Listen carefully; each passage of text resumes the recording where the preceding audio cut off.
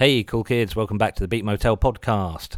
It's Andrew here. Dr. Sam Page is in Helsinki enduring very hot weather, which isn't something you'd think about around Helsinki. We've got a special episode today. This is the first of one of God knows how many episodes where we're going to look at a piece of musical history, something that we think's unique and really interesting. And for this dive into a particular slice of history, I have a good friend of mine with me. Good friend, would you like to introduce yourself? I am Andrew's good friend. My name's Simon Finbow, and we are bandmates in These Are End Times. Nicely introduced. So, give you a bit of backstory on what we're going to talk about. We are going to talk about Pink Floyd live in Pompeii. That's it. And the reason we're going to talk about it isn't very deep. I was flicking through YouTube, and somebody started a Pink Floyd in 4K channel. And when I saw some of the footage, first of all, I was just blown away because it literally looks like it was filmed last week. The quality is incredible. But then I saw Echoes, the first part of Echoes. And Pink Floyd don't need an introduction, I don't think. But they loom so large in the mind of probably most humans on Earth. But never really meant that much to me. Never really clicked with me. I listened to Dark Side of the Moon on your recommendation, Simon, after you recommended a pair of headphones to listen to them. Oh, yes. On. Yes. And I liked that a great deal, but I sort of not really dived into it all that much. But this live in Pompeii, seeing Echoes, I was quite taken aback. So I thought, let's do a podcast episode around Echoes. And why not? Okay, so we're going to start with a bit of music, and Simon has given me I think 10 clips that we're going to work with, and I'm going to play the first one. I'm going to remind you what the title is, though, Simon. Don't worry, I'm not just going to throw them at you. And the title you gave me is One of These Days Doctor Who Bit. Is that all right as the first clip? If you want to, yeah, absolutely. Okay, yeah, why so not? One of These Days Doctor Who Bit.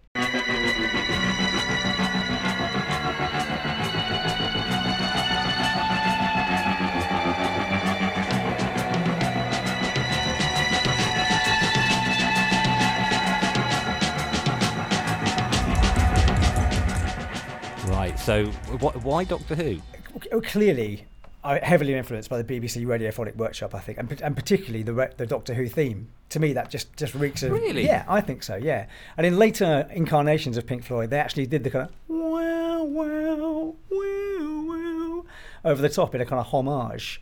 So yeah, I think I generally think that's kind of... They borrowed bits and pieces from lots of different places. And I think that's probably a direct lift from the BBC Radiophonic Workshop. See, when you gave me that clip, all of these are ripped from YouTube, and listeners, if you've not listened before, for licensing reasons, we can't use more than 30 seconds of anything. So these are ripped from YouTube, and when you said it was the Doctor Who bit, I genuinely looked at the footage, and I looked at the sand and the amphitheatre, and I looked at the whole setup, and I thought, well, I suppose it does look like something from Doctor Who, because the camera's sort of lifting up very, very slowly over the mixing desk. Much higher production values than any Doctor Who episode, I think. Yeah. Obviously, so right, let's go back to the beginning then. Okay. That was our intro clip. Yeah. So, what is live in Pompeii? Is it live in Pompeii or at Pompeii? It's at Pompeii, isn't it? I think it's the whole thing was almost a kind of happy accident from what I understand. Andrew kind of Maben, who was the director, was from Cambridge originally, but living in France, was a big fan of Pink Floyd, particularly their kind of space rock. And at the time, Pink Floyd were dabbling in lots of kind of European art house stuff. They were doing soundtracks for ballets. They just soundtracked a film called More, which is a French kind of art film. So they were a bit lost. They'd lost their main band member, songwriter. And none of them knew how to write songs, so they were just in this kind of limbo of, right, well, let's just do long, interesting songs. They weren't particularly great musicians, apart from Dave Gilmour, who was clearly a kind of very gifted guitarist. The rest of them were just sort of muddling along, and that's accidentally they kind of stumbled upon this kind of formula of kind of space rock. It's interesting because we look back on. I grew up in the same as you, late 70s, early 80s. Well, I'm still growing up now. Yeah, we all are, yeah.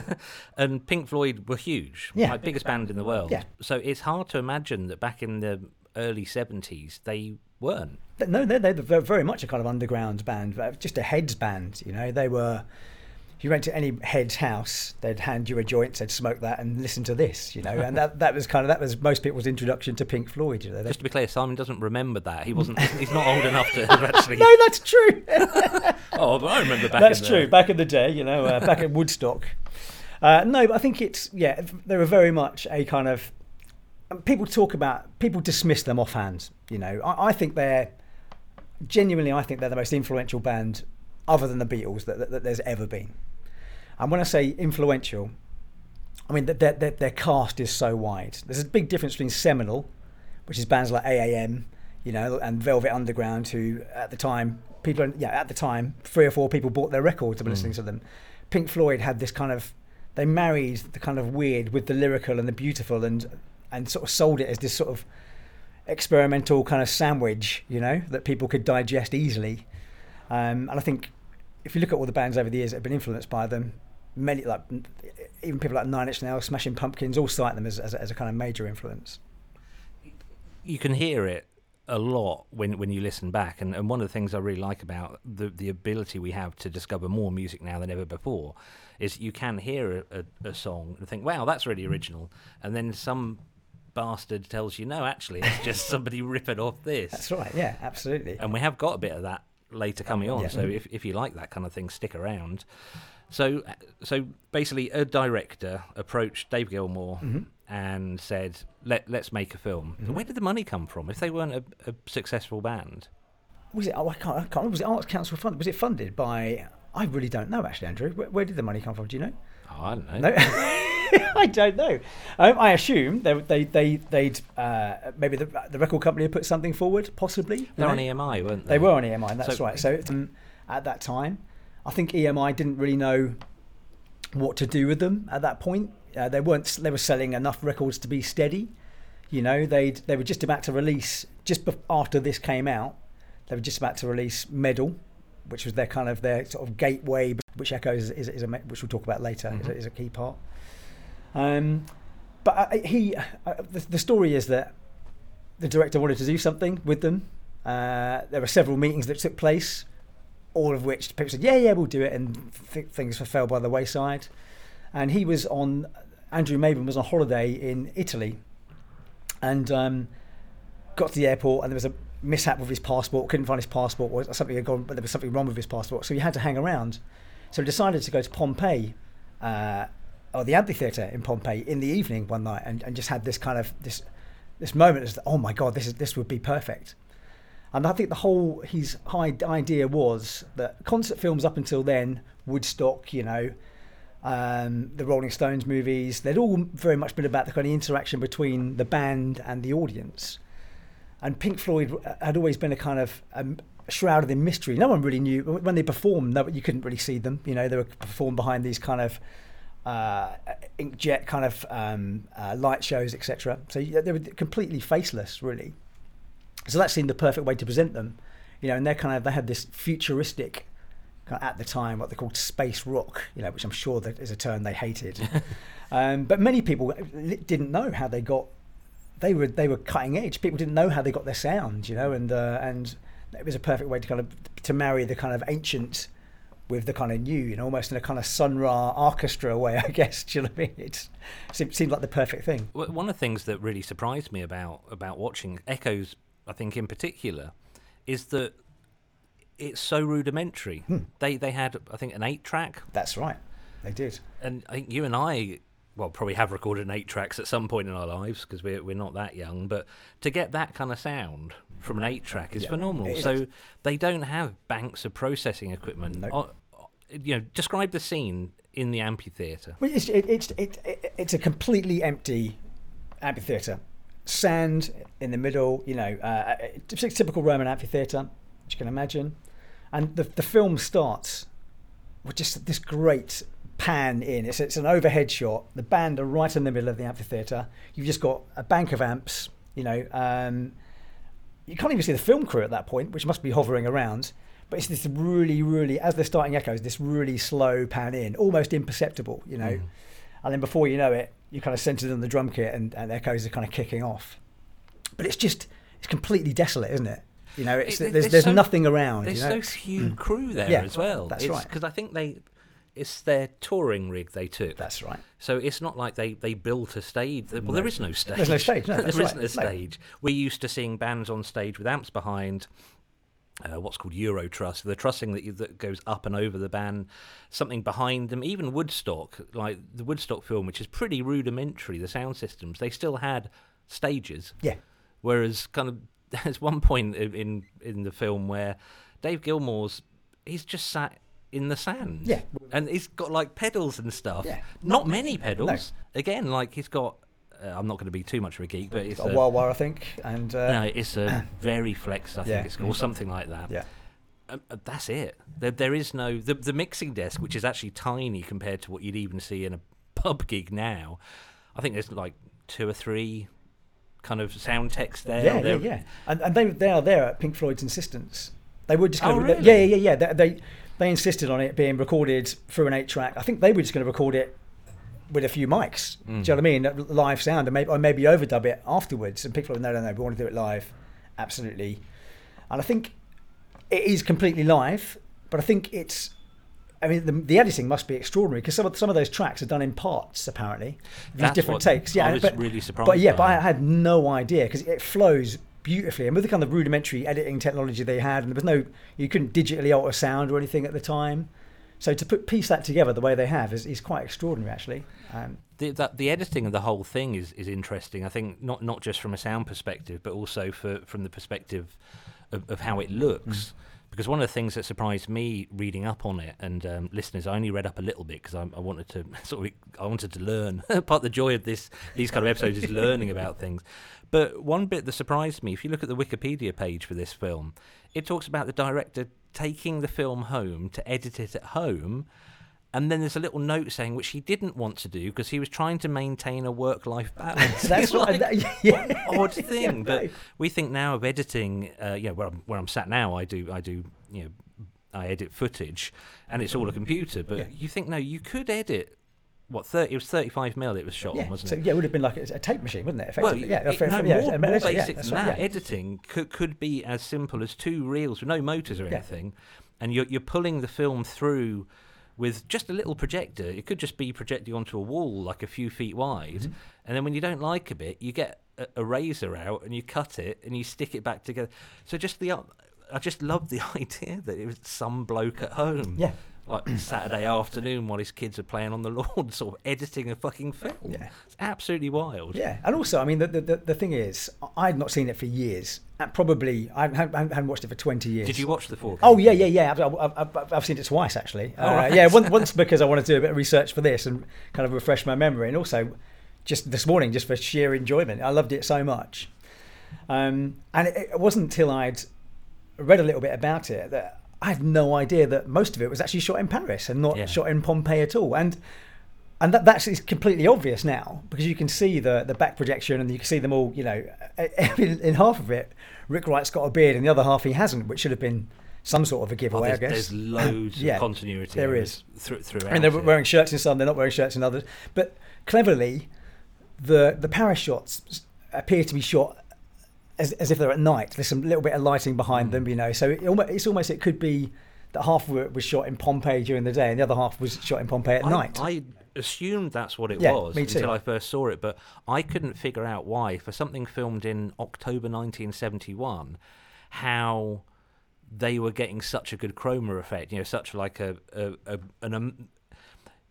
chroma has been about for green screen stuff. It's been about for years and years and years, but it took really until the 2000s for it to be completely neutral. For you not to be able to tell. So I was like, how are they getting this perfect black backdrop on them when they're basically in a dusty amphitheatre? I was just thinking, even just ambient dust gusts of wind, and you almost bales of dry vegetation rolling by. How have they done that? And then found out it's something called Transflex, is it? Transflex, and it's a back projection, isn't it? It's and they were really, really unhappy with it at the time, But I think the Paris footage. With particularly the Transflex stuff, but it was too late to do anything else, so they thought, we'll just go with it. But I think it really adds to the charm of the thing itself. It's part of the charm for me is that in 1971, cool in bands. Being cool in bands was very much a thing. You had Led Zeppelin stuffing armadillos down their trousers, Yes. and being like the big rock gods. Robert Plant just bare-chested and barely wearing a thread, and even like Ozzy Osbourne. They had a days of the whole yacht rock thing. Bands like the Eagles were starting to be pristine and polished. And you mentioned a minute ago that half the band have got their tops off for some of the film, and it's not like they're buff. No. it's like the least kind of glamorous looking blokes with their tops off. They look exactly what you'd expect a bunch of art house musicians. Yes, they do. Who have never lifted anything heavier than a guitar. Yes, absolutely. To look, but I like that because it's for any accusations that later Pink Floyd might have levelled at them about being pretentious. I don't think Live in Pompeii actually is pretentious. No, not at all. I don't think so. And if it is, it's certainly no fault of Pink Floyd. I think any kind of pretensions that are on it would have been from the director. But I totally get the director's vision. There isn't any pretense. I think he's let's put the future with the past. And intertwine those two things. And I think they went to the Naples Archaeological Museum and filmed a load of the mosaics there. Well, I think the version I've seen, the one on this 4K channel, which we will link to in the show notes, that version. But I know there are other versions that have like bits from this Apollo space program in it. Oh yes, yeah, possibly, yeah. I think there was a later one. I've not seen that. I think it's like 2004 or something. Pink Floyd soundtracked the Apollo space landings for BBC One. I don't know if you know that. What? Yeah. No, I didn't know that. They played live alongside the Apollo space landings for the BBC. I think in end times we tried to do some soundtracking stuff and we all just stopped playing and we were just watching the film on the wall. We were like, okay, that's not going to work for us. Yeah. What is extraordinary is that the BBC clearly thought the space landings weren't amazing enough that they somehow they needed a soundtrack, But yeah, whether it was live or whether it was after, but they certainly did some soundtrack stuff for the around the Apollo space moon landings anyway.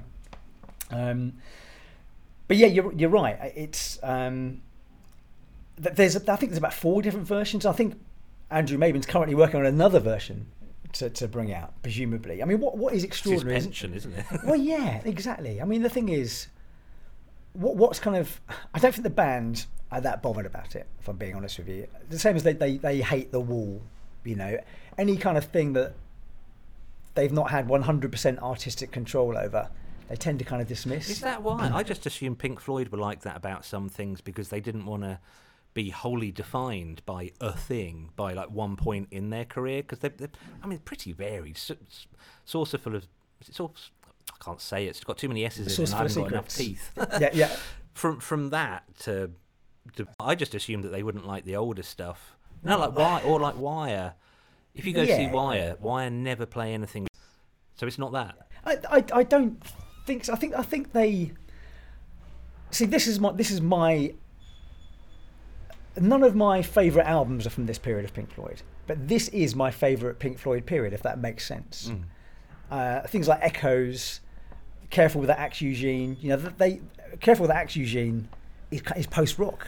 Before post-rock was a thing. It's post-rock, pre-rock, pre-post-rock. And it's. I think as they were embarrassed about this really because they just saw it as them 4 men floundering around, not really knowing how to write songs, and just trying to make a living doing the best they can. I want to kind of focus on that because one of the precepts that we have at the Beat Motel podcast is that we never want to assume the listener has all of the backstory. Yeah. So for the relevance of some of the things we're talking about, like them floundering a bit and not really knowing what it is, I can see that if I was listening to another podcast about another band, I wouldn't know why that is. Yeah. So let's just step back a bit. Okay. So there is a missing member. Of course, yes. So tell us what happened. Well, so effectively, Pink Floyd formed as this band Sigma 9. There was 4 of them, and they're all architecture students. And they then bumped into a guy called Sid Barrett, who was a year younger than them. Was a local guy, a beautiful looking guy who wandered around Cambridge, and he joined the band. and then renamed them the Pink Floyd sounds, right? What they were originally called. But Syd Barrett was a kind of genius, maverick kind of songwriter, you know, despite the fact he hadn't been writing songs for very long, very young. He was an art student as opposed to an architecture student. How old was he? So. When they first, my word, 18, 19? Oh, wow. Yeah, very young. And then they played a few gigs around Cambridge, but they quickly became this kind of space, this sort of British answer to kind of psychedelia. You know, they kind of, everything he was writing was very kind of British in counterpoint to the kind of American psychedelic movement. And they quickly became the in-house band for this club called the UFO Club in London, which was a kind of a club where people used to go and take acid, and they used to have these 24-hour kind of freakouts, you know, in what they called in this underground place called the UFO Club. So they became the in-house band for that very quickly. Syd Barrett was seen as a kind of a bit of a god to these kind of people, and was hanging out with the wrong crowd, and effectively was living in squats, and they were giving him acid and his tea all the time. And there's two without him knowing. Yeah, without him knowing. And there's loads of different stories. There's stories from people who worked with him after that, who kind of said that really he just didn't want to be a pop star, you know, and he wanted to step back from all that. Pink Floyd saw that very differently. They saw a person who wasn't, after having so much acid, just wasn't operating as a normal human being. So they would go to gigs and he would just stand at the front, not even playing. Yeah, he was the front man, and occasionally he'd just play a little bit and sing a bit, and occasionally he wouldn't, and just stared forward. See, I never figured that he was the front man, because again, I'm really viewing Pink Floyd through the lens of having grown up in the 80s and 90s, and seeing this band, where even as a kid thinking, well, sometimes this guy's the lead person, sometimes this guy's the lead person, and then for reasons we'll go into later, in like Pompeii, there's whole massive chunks just looking at the drummer. Yes, I never really twigged that Syd Barrett was the leader. So he did everything. He wrote all the songs. You know, on their first album, Pipe at the Gates of Dawn, there's only one song written by Roger Waters, who would then become sort of the driving force of Pink Floyd from Dark Side onwards. You know, everything was very much his kind of concepts. But they were, without Syd, I mean, effectively what happened was, they drafted in Dave Gilmour to cover for Syd. They wanted Syd to be a kind of a sort of stay-at-home songwriter, because he just didn't want to play live, like Brian Wilson. You know, and that was the idea. So they drafted Dave Gilmour, and he was in a band called Joker's Wild in Cambridge, who were having moderate success, nothing like the success Pink Floyd were having. So by this point, Pink Floyd had already had a couple of hits: See 'Em Really Play, Arnold Lane, and then there was a bit of a tour after Piper Gets a Dawn around the UK, and Syd just wasn't functioning. So they quickly drafted in Dave Gilmour to cover for Syd, just to come on. And for a while, they were a five-piece. Or like a session musician. Yeah, effectively, yeah. He was Syd's stand-in. So if Syd didn't sing, he would step in and sing. You know, if Syd didn't play, he'd play. And they did about 3 or 4 gigs like that. And the story is, apparently they were going to some gig in Northampton or something, and they said, should we bother picking up Syd? And they went, nah, let's not bother. Oh, really? And off they went, and that was it. They didn't really ever see him again until, very famously, later on during Wish You Were Here, which we'll cover in another podcast one day maybe.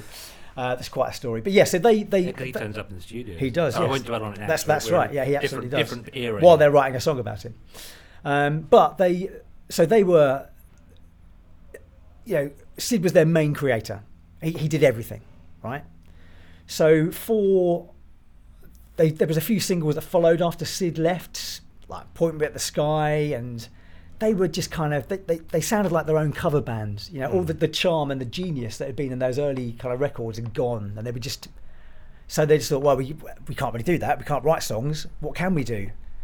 So there was a track on, you know, there's Interstellar Overdrive, which they were famous for, which is a big wig out from the first album. Saucer Full of Secrets from the second album, which is just a kind of, you know, really experimental kind of instrumental track. And none of them felt comfortable being frontmen. So that was what they did. That kind of lent to the movie soundtracks and soundtracking the ballets, and then eventually to Pompeii. So it's really interesting because it's not a band at their height No, making some statement. It's No. not.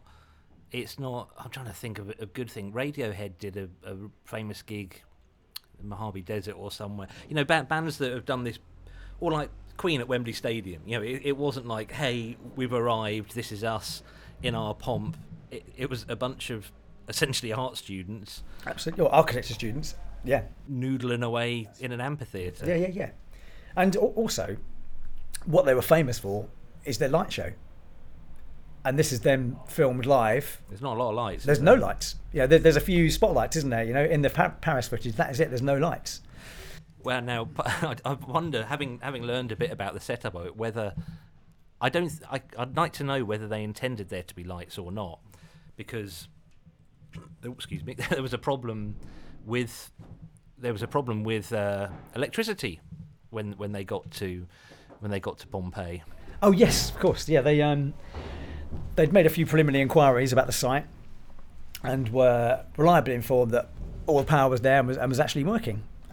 Roman's not known for No, they did many things. Some of their roads are still standing, but their electrical equipment, they hadn't quite made that yet. But they, famously turned up on site with all their gear, went to plug in, none of the power worked.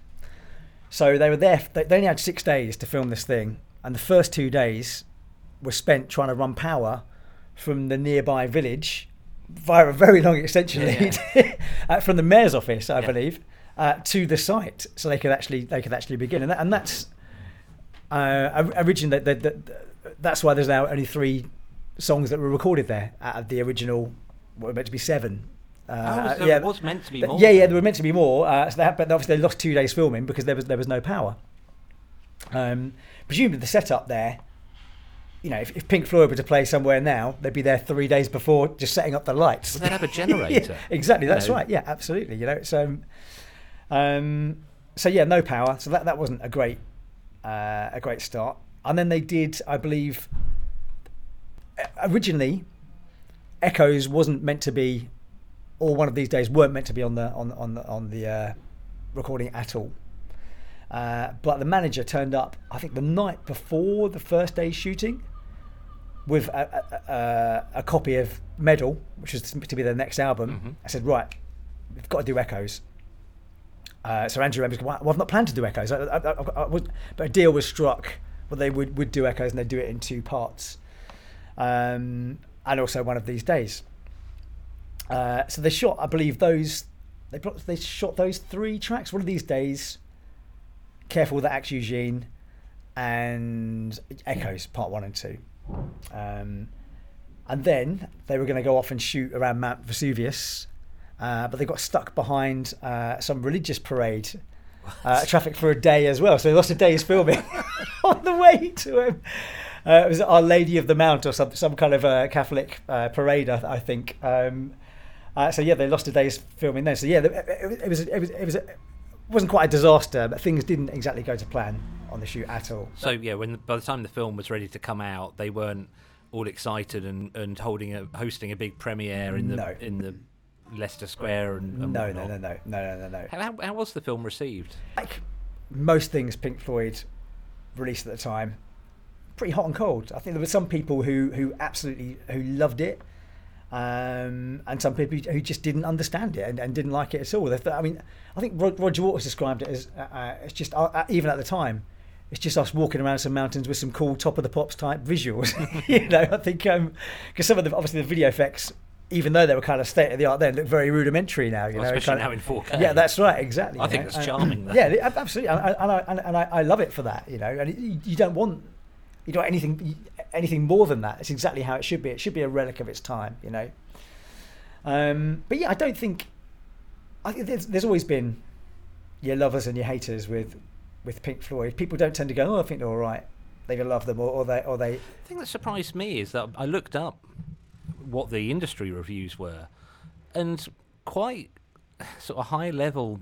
Well, there's a Hollywood Reporter, I think it's called. So quite high level Hollywood titled magazines really liked it, and I think it's really surprising because you mentioned before the band films that came before. So you've got Gimme Shelter, which is obviously has the grim ending, but it's on The Crowd and other films. And then you got the absolutely batshit crazy stuff like 200 Motels by Frank Zappa, which is just like, what's happening there? So I would have expected the reception for this to be quite muted.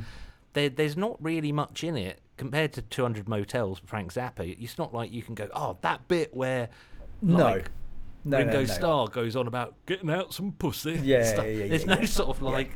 But that's what Pink Floyd were. It was the music. They were pretty shy, with the exception of Roger Waters, who was a very kind of aggressive kind of alpha male. Was he really? Oh yeah. And he still is. He's a bit of a tyrant. Really. But as most kind of. I mean, most people who take the reins creatively for a group of people can become like that, and kind of and are like very dictatorial, And I think he's. I mean, it's very well documented later on how much of a, he basically said that they did nothing, from Animals on, it was all me. I did it all, really? That's what, and I would counter that with, listen to your solo stuff, mate. I think we can all see how much the rest of the band did, because without Gilmour's guitar, your ideas are nothing. There's a quote in the which must be apocryphal, but there's a quote in the Queen biopic Bohemian Rhapsody where Freddie Mercury goes off, does his solo stuff, and he comes back, and Brian May says, "How was it?" He said, "Oh, we've got these musicians. They did everything I told them." And I think Brian May goes, "Yeah, that was the problem." Wasn't it? Absolutely. That's it. Absolutely. But yeah, I have to say that they've never really been these kind of. It's never been about them, I mean, if you look at Dark Side, look at all their albums. They're not on the front covers of any of their albums apart from the first one, where it's a picture of them where they probably just did whatever EMI told them to do, But since they've had creative control, it's been these iconic covers, and sort of. I mean, I don't even think there's a picture of them on Wish You Were Here or Animals or anything, It's just they're very much a kind of, people didn't really know what they look like, Let's have another clip. You mentioned before about Syd Barrett being kind of quite a maverick and kind of just being quite right. There's words in there somewhere. Being quite wild, and one of the things I'm interested in is after Syd Barrett was no longer a part of it. Obviously, they were still playing songs he wrote, I guess. Yeah. So I'm interested in whether the remaining band members were trying to mimic some of his wildness. And quite often when people try and do that, a lot gets lost in the translation. So I'm going to play a clip that you gave me, and I've got it labelled as Eugene Scream. Okay, yeah. So I'm going to play it, and then I'd like you to explain why you chose this as a clip.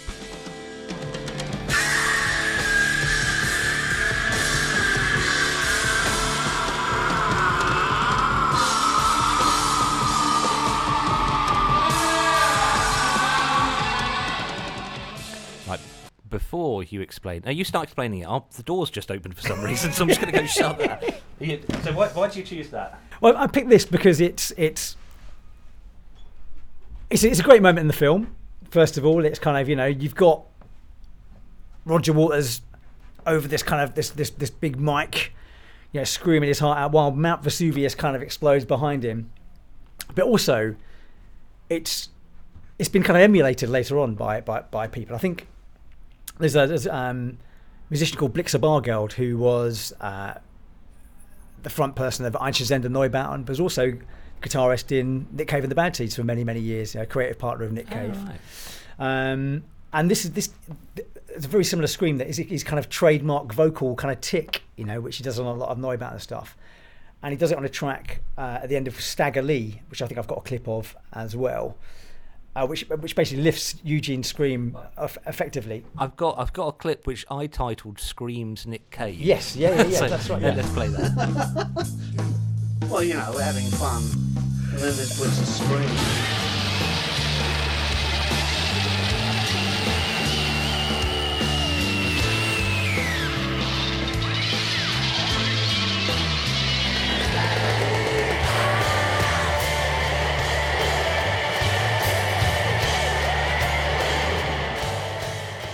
So yeah, the similarities there. You right there, Andrew? Yeah, no. So I'm just checking, just checking it's still recording. Okay. Yeah, the similarities there are kind of pretty stark, I think. You know, I've not heard a scream like that before, and to be honest, that's Blix's scream. You know, very very similar. But It seemed massively out of context when I first saw it. yeah. But it's even listen to those two clips. It's almost the same piece of music, I think. Do you know what I mean? It's quite extraordinary. Talking of which, as I said before, about this band being massively influential, and probably this film being more influential than people realise, because there's a band called the Young Gods, and if you were to play, I think I've labelled a track. Young God's Summer Eyes, I've got labelled here.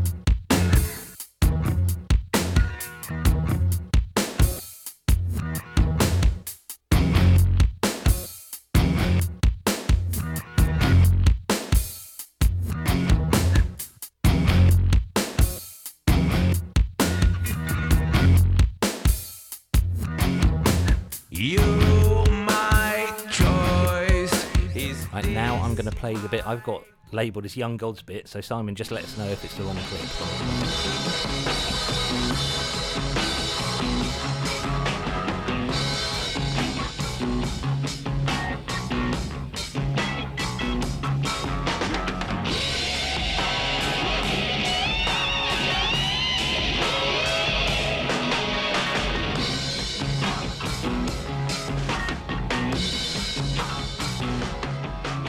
I think I might have nosed up the end. That's fine. But I mean that is clearly a kind of direct lift. You know, it's a homage rather than a kind of than a. I think if you listen to that entire summarised track, they clearly thought we want to do echoes in our own way. I don't know if you know much. What year was this? Oh, Young Gods. Oh, my word! Now you're asking. 90. It's 91. It's 91, is it? Okay, right. 91. Yes, 91. But they are not a band that you would say, oh, they're influenced by Pink Floyd, you know, but they clearly were, and clearly probably from watching live in Pompeii. I mean, their setup is completely different in that they had a drummer and a guy on samples and keyboards and a singer. That was it. There's no guitarist in the band. There's no, so all those sounds are made by, which now sounds pretty de rigueur and normal, but at the time was completely revolutionary. There was no, I don't think there was any other band who had a live drummer and played samples. No, just hearing that, I wouldn't have guessed that. Yeah, no, absolutely. So whether that bit is made up of samples of echoes, the keyboard break certainly is. It's a direct sample, but it's just an example of the influence they've had, I think, over acts that you necessarily wouldn't think they'd influenced. No, fascinating stuff. So let's have a look. We've got loads of stuff for echoes, but let's start with Set the Controls for the Heart of the Sun. So let me know why you chose this clip. This is one of my sort of favourite Pink Floyd songs from this kind of era, and I think this for me is from their second album, and this is where they really kind of discovered a formula, I think, that could work. And this is them kind of. And this is when it comes in. It's just the opening vocal. Little by little, the night turns around.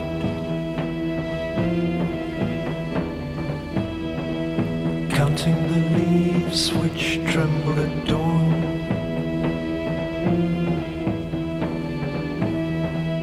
Lotuses lean on each other in yearning. And that's. Set the Controls for the Heart of the Sun. That says it all. You know, it's space rock. You know, and it evokes space flight, and it evokes, to me, do you know what I mean, another worldliness. You know, that they kind of encapsulated at this time. I think sonically, there's also, it's almost like a bridge from the much older Pink Floyd stuff, to the stuff that then became, you know, the insanely massive popular albums. Yeah, that's right. Yeah, it's got like the slight naivety and it's like it's slightly unsure of itself. Whereas see things like Dark Side of the Moon, it's all surety. It's tentative, isn't it? It's hitting one note. Whereas I'm pleased you chose that. I think it's a nice example. It's a great song. I think many people dislike Pink Floyd because all they know is Shine on You Crazy Diamond, or they know Dark Side of the Moon, which is the kind of more commercial, song-orientated side. But this many people people like Michael Gira cites this From Swans. Yeah, from Swans. Yeah, cites this as kind of his favourite band. This era of Pink Floyd is what he draws inspiration from. And once again, you wouldn't necessarily see that in Swans' work, especially not their early work. But that's a good starting block, I think, for people to discover that kind of era of Pink Floyd, a set of controls. Let's move on to Echo's Arpeggio Beginning.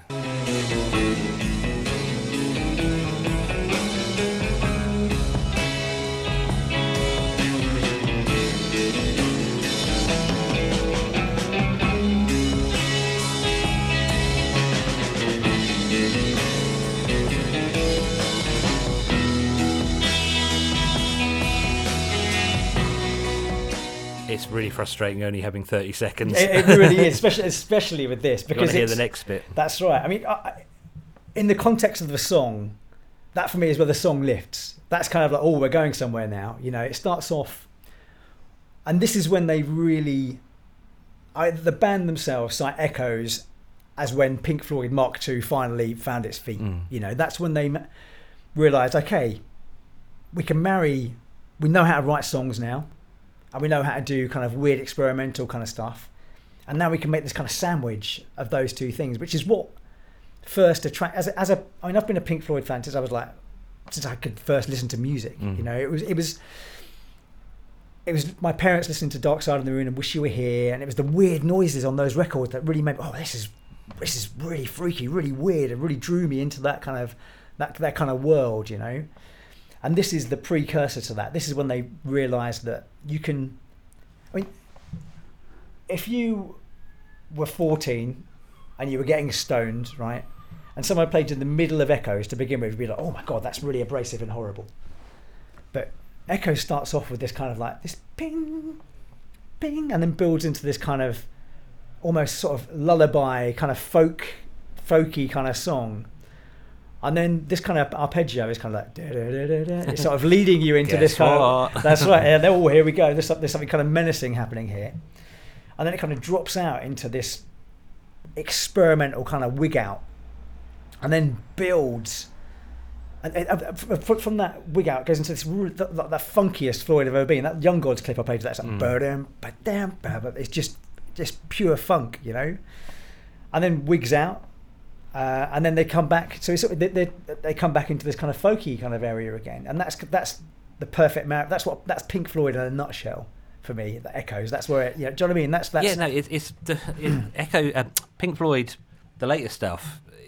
One of the things that makes it work is the space in it. Yeah, it's not kind of getting ideas thrashed out. Yeah. It's having the confidence just to let things ring for a while, just to let harmonics of the instruments just do their own thing without having to be actually striking them with a plectrum and whatever all the time. And that's a good example of that. Yeah, and there was a professor of music, I can't remember his name, and he said that is born from them being architecture students. Oh. He said they know what to do with a line. The song, the beginning of the song is the hallway. Then you get into the grand hall, and then you're back out into. And he said that all comes. They write the kind of music you'd expect architecture students to write, and that kind of makes sense to me. Yeah, no, it does. I've not heard that before. Okay, so sticking with Echoes, we've got Echoes Build. Let's have some of this.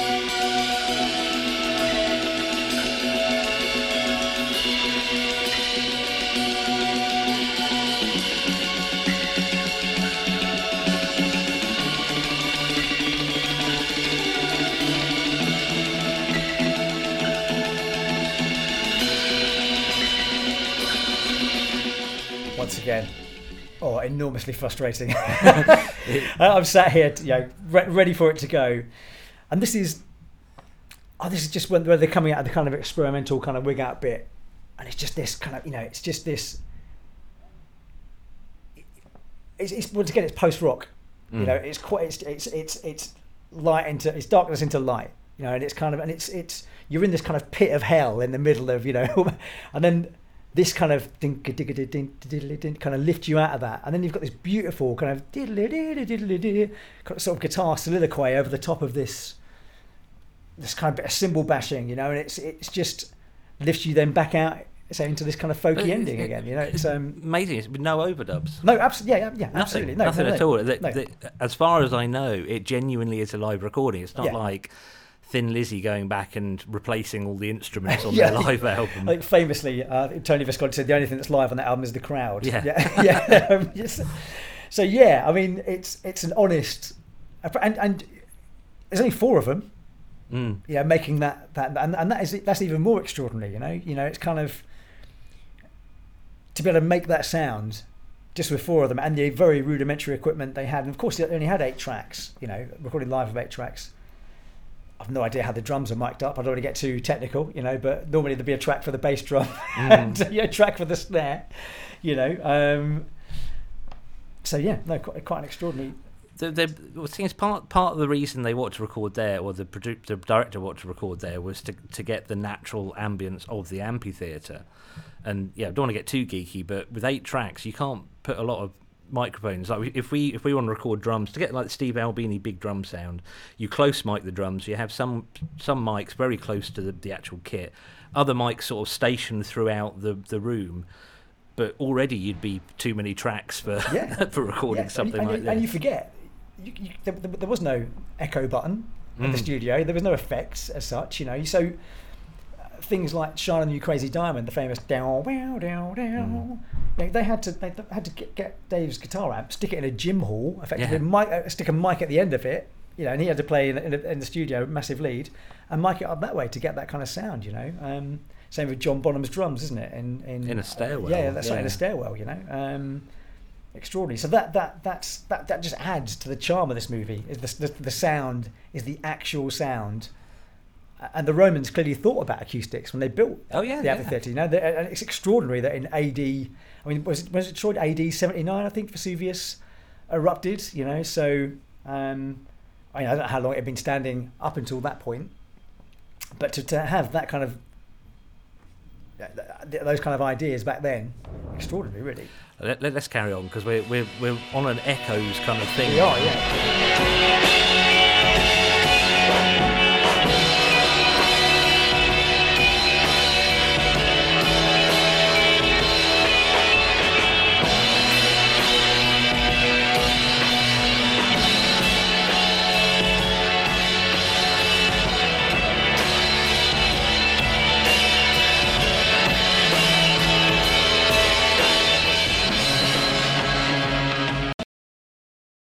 Once again,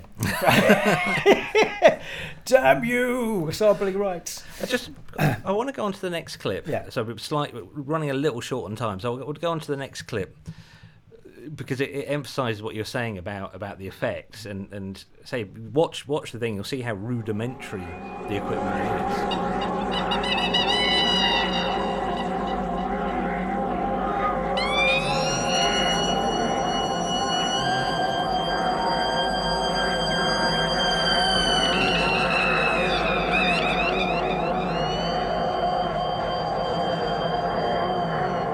Quite a lot there, isn't there? There is, and that sound is made, I'm told, by just wiring up Dave Gilmour's guitar pedal the wrong way around. So, but the output. Oh, really? I have heard things like that and the output, and then it's just the natural feedback that creates, and then he's just controlling it with his volume knob, you know. But it becomes this scream, this kind of, and that's used to great effect on the wall actually later on as well. There's a kind of few background effects, there's a few kickbacks to the kind of their earlier stuff. It's just incredibly haunting, you know, and especially, you're right, the echo that's created by that in that amphitheatre, you know, is extraordinary. And the bed of, you know, that's what they're saying. I think that people, Andrew Maben said, people didn't know how they got their sounds, you know. It was a mystery. They were this kind of these electronic marvels, you know. And that's just somebody wiring a guitar pedal up there. Oh shit, I can do that. Yeah, exactly. Okay, so let's talk about influences. There are obvious influences that we can see in other places from this. I didn't get round to clipping it, but you sent me a video of Beastie Boys. Yes. Oh, yes. Their song Gratitude, which is from their Check Their Head album, which, if you've not heard Check Your Head, is an extraordinary album in the Beastie Boys catalogue. And they were very famously big smokers, I guess you'd say. So I could imagine that they watched Live in Pompeii quite a few times, in their youth, despite being predominantly a hip hop act. And they decided to do this homage to Live in Pompeii, which is extraordinary, where they even went to the length, I'm told, of actually acquiring Pink Floyd's amps. Apparently they had the actual and if you look at the part of the kind of the iconic shot from Pompeii is the pan across the back of the amps, isn't it? Where you've got, it says Pink Floyd full stop London, and the Beastie Boys have kind of recreated those shots, and it's completely done with love, isn't it? It's extraordinary. The level of detail they've gone to. There's bits on live at Pompeii where the band are just wandering around a mountain. I mean, there's nothing else, and they stop and they all have a close look at a puddle. And I really like the Beastie Boys version. They've even got their angle right. They have, yeah. And they've got like the wash going across the screen, like the effect, and them looking at a puddle. It's amazing. Absolutely great. Amazing. There's something that really struck me about that, and I don't know much Beastie Boys. I got some old bullshit, the first one when I was a teenager, and I think I probably thought that's what the Beastie Boys were for a long time.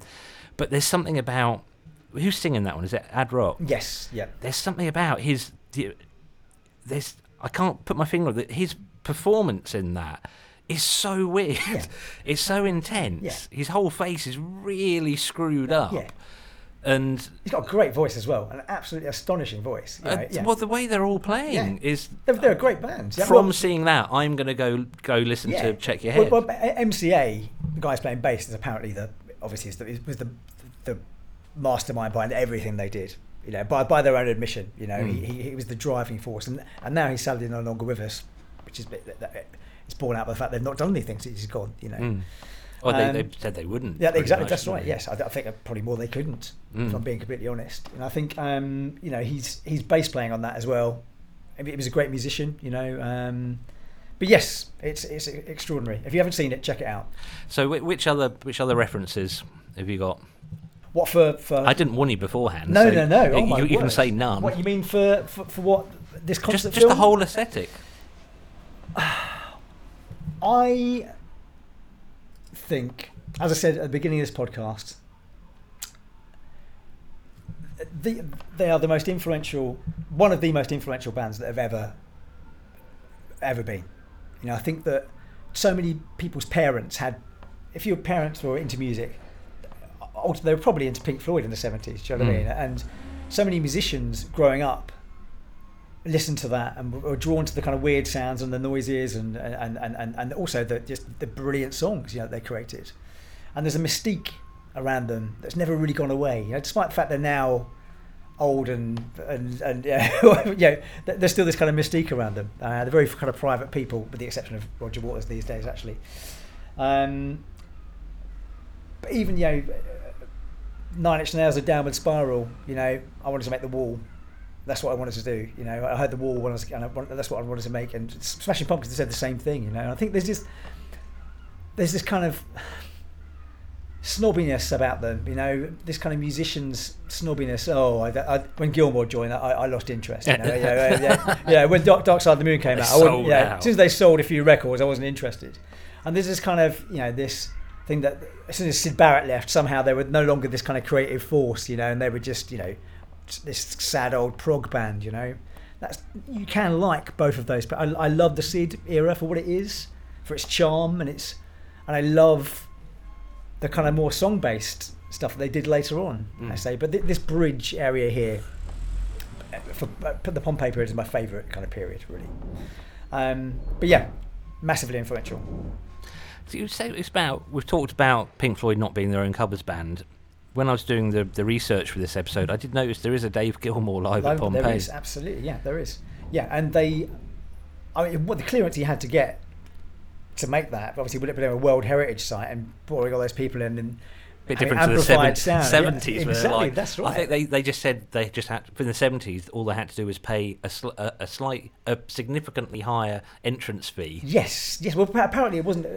It became a World Heritage site after the movie. Whether the World Heritage was a thing then or not, I don't know. Probably, but yeah. So there wasn't the kind of rules around what you could do there. But even I'm surprised that he got permission amplified music inside that. I mean, there must have been. Was there an audience for that one? Oh yeah. There is 2,000 people. That's even stranger. Yeah. I've just remembered something in Get Back. Yeah. I couldn't make it through the whole thing. I thought No. made it about halfway through the first one. Yeah, Yes. this is interesting. Yeah, I'm not going to yeah. watch 7 hours of it. I was the same. Yeah. But in that, they're talking about the whole premise again, it, dear listener, is it's them preparing to make a live album. Essentially, they're going to make an album, play the whole thing completely live, and there's a long discussion in that about doing it in an amphitheatre. Oh wow, okay. And that's a couple of years, 3 years before. Well, Paul McCartney and John Lennon used to go to the UFO club regularly. Oh, really? And they were big, and the story is that, I mean, Piper at the Gates of Dawn, the first Pink Floyd album, and Sgt. Pepper's were both being recorded in Abbey Road at the same time. So the story is that Pink Floyd would go up and have a listen to what the Beatles were doing and nick a bit of that, and the Beatles would go down and have a listen to what Pink Floyd were doing and nick a bit of that. So there was a sort of cross-semination between those two records, apparently, at the time. Because, as I said, Syd Barrett was seen as the next big thing. I mean, Pete Townsend used to get the UFO clubs. I've never seen anyone play the guitar like that. Wow. You know, just an extraordinary guitarist. Just the way he played guitar with bottles and all sorts of stuff that, you know, people just weren't kind of doing. Well, they were doing that, but not in London, I don't think, you know. There's loads of stories around the Beatles recording Sgt. Pepper. When they left, the next band booked in basically used their equipment because the Beatles had synths and stuff that nobody else had. Yeah. It's a really famous album. I can't bloody remember. Somebody who went on to be in Crosby, Stills and Nash. Oh, I don't know. I want to say it's not Herman's Herbert. No. Oh God, there's somebody listening to this somewhere screaming. It's a really famous album. Yeah. But they've since said, look, they couldn't have made it if the Beatles had been better at tidying up after themselves, essentially. It's like synthesizer cost like as much as a row of houses back then. Said that with his first advance, he spent 30 grand buying a flat in London and 150 grand on a Fairlight synthesizer.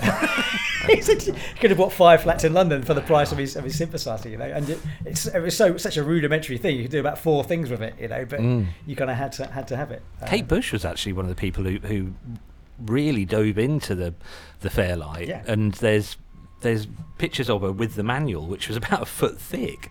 But Simon, this has been really good. I really enjoyed this. I think if you've got preconceptions about what Pink Floyd are or what they should do, you should watch this movie.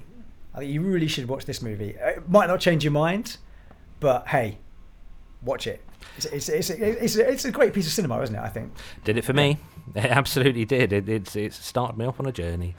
Okay, I'm going to press the big stop button. I'm going to say goodbye. Would you like to say goodbye? Goodbye. Goodbye. Goodbye. Goodbye. Goodbye. Goodbye. Goodbye.